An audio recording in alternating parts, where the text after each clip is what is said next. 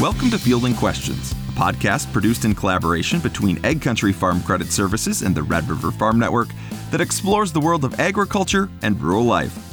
Farming and ranching is big business, and with it comes big costs. Nicole Erickson serves as Market Vice President with AgCountry Farm Credit Services, and she's here to discuss one option farmers and ranchers have to help cover their costs. Welcome to the program, Nicole. Thank you, Adam.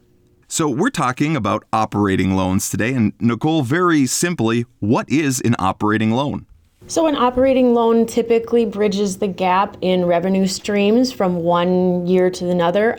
You've got a lot of input costs as far as seed, chemical, fertilizer, and sometimes converting that crop to cash takes the better part of 12 to 18 months, depending on the season and what your marketing strategies and plans have been and delivery time periods for that crop. So that operating loan is meant to bridge gaps in cash flow so that you can cover all your expenses until that crop is turned into cash. All right. Now, given, of course, the time that we find ourselves in here, the latter part of the year, you think of people buying ahead, buying those inputs, but can operating loans be used for anything else, or is it just primarily just used for buying ahead, buying those inputs? You know, it probably depends on the season. I would say primarily is for buying inputs and short-term cash flow needs. If you have equipment purchase or something you want to run through your operating line, it's always good to communicate that stuff to your lender, but that line can definitely be used for those kinds of short-term needs, or if you need to pay the equipment dealer until you get that term loan figured out or the final details of that term loan figured out, that's no problem. Again, a lot of that comes back to communication with your lender.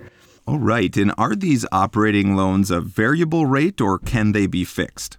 I would say 90% of ours are all variable rates. There are some fixed rate options, but the fixed rates typically come with a pretty heavy premium as far as the rate, and also come with a few additional fees. So that fixed rate product for operating lines is a little bit pricey, but if that's something you're more comfortable with, we do have those options available. But typically they are variable rates.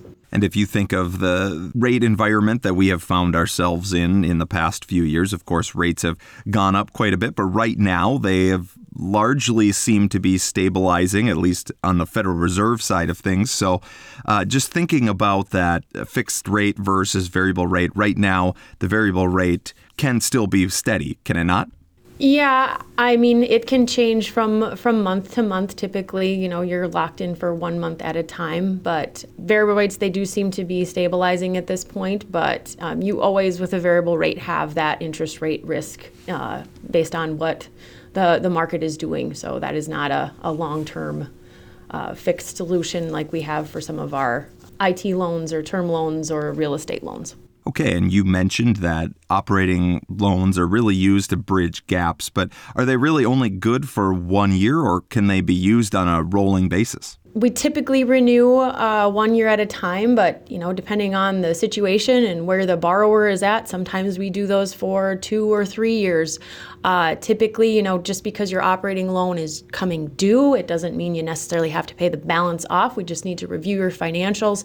Typically, interest will be due one time a year on that loan, but they are offered on a rolling basis, so they can be very, very flexible as far as what the borrower needs.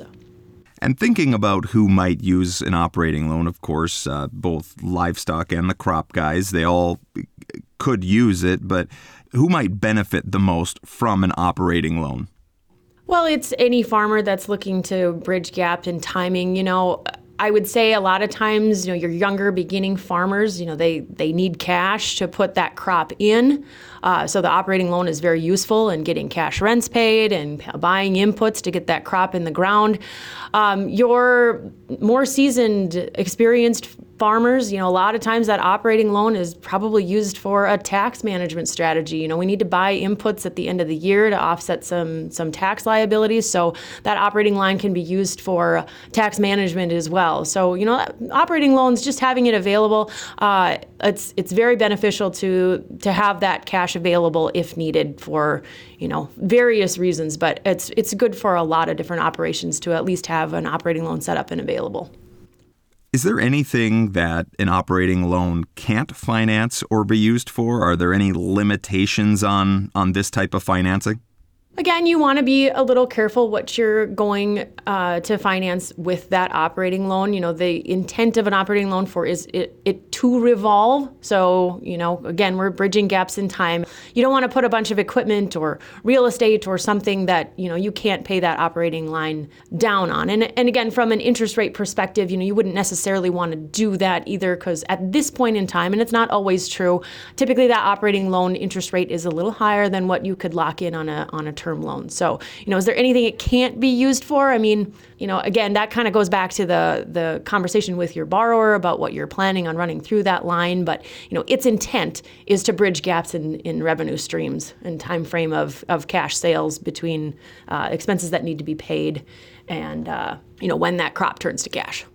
Nicole, you obviously speak with a lot of farmers and ranchers on this topic. What are some of the most common questions you receive from interested parties when it comes to operating loans?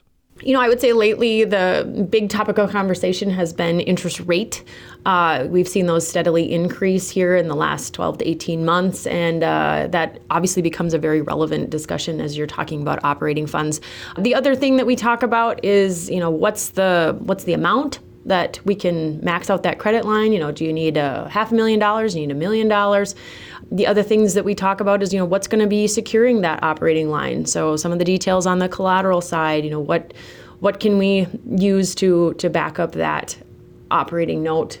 And again, as far as the amount can be a fluid conversation too, because if you're increasing acreage substantially, you're probably going to need a little higher line. If you're substantially decreasing your farm from an acreage standpoint, you might need to decrease the line. So, all of that is relevant topics and conversations at renewal or for a new customer coming in.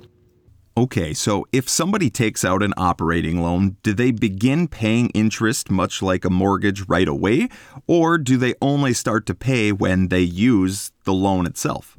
So that's the benefit and flexibility of an operating loan. You only pay interest on the amount that's been advanced. So, even if you have $1 million line out there, if it's only funded $200,000, then you only pay on the $200,000 for the amount of time that you have it available. So again, those lines revolve. You can typically pay back in advance as you need, and you only pay interest on the funded amount. So that is the benefit of an operating loan from a flexibility standpoint. And again, you're not like a term loan with a mortgage or an equipment loan. Like that loan, you only pay on what is currently funded.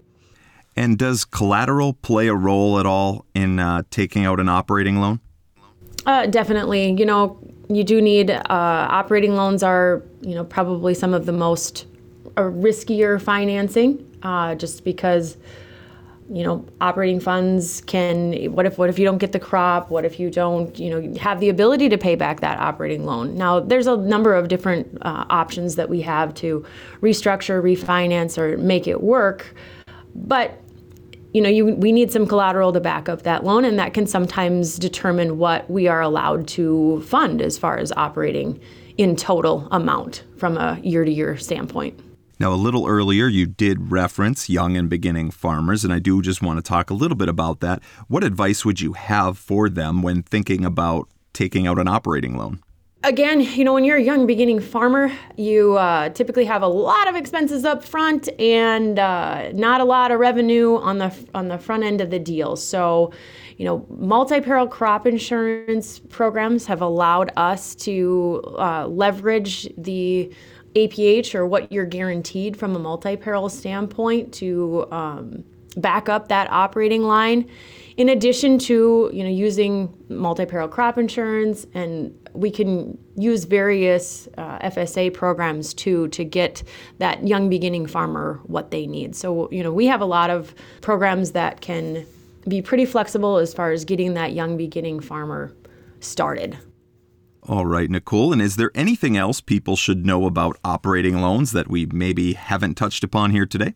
I think that this is another kind of relationship deal with your lender. Operating loans, you want to have the cash that you need when you need it. The phrase "cash is king" is real, and we're here to be as flexible as possible in trying to get the farmer what they need when they need it for what they need it for, whether that be an operating loan, term loan, or mortgage. But the total balanced package is really important in managing cash flow for an operation. So again, I think it's a relationship with your lender, and we're more than happy here to be flexible and try to help out where we can at AgCountry.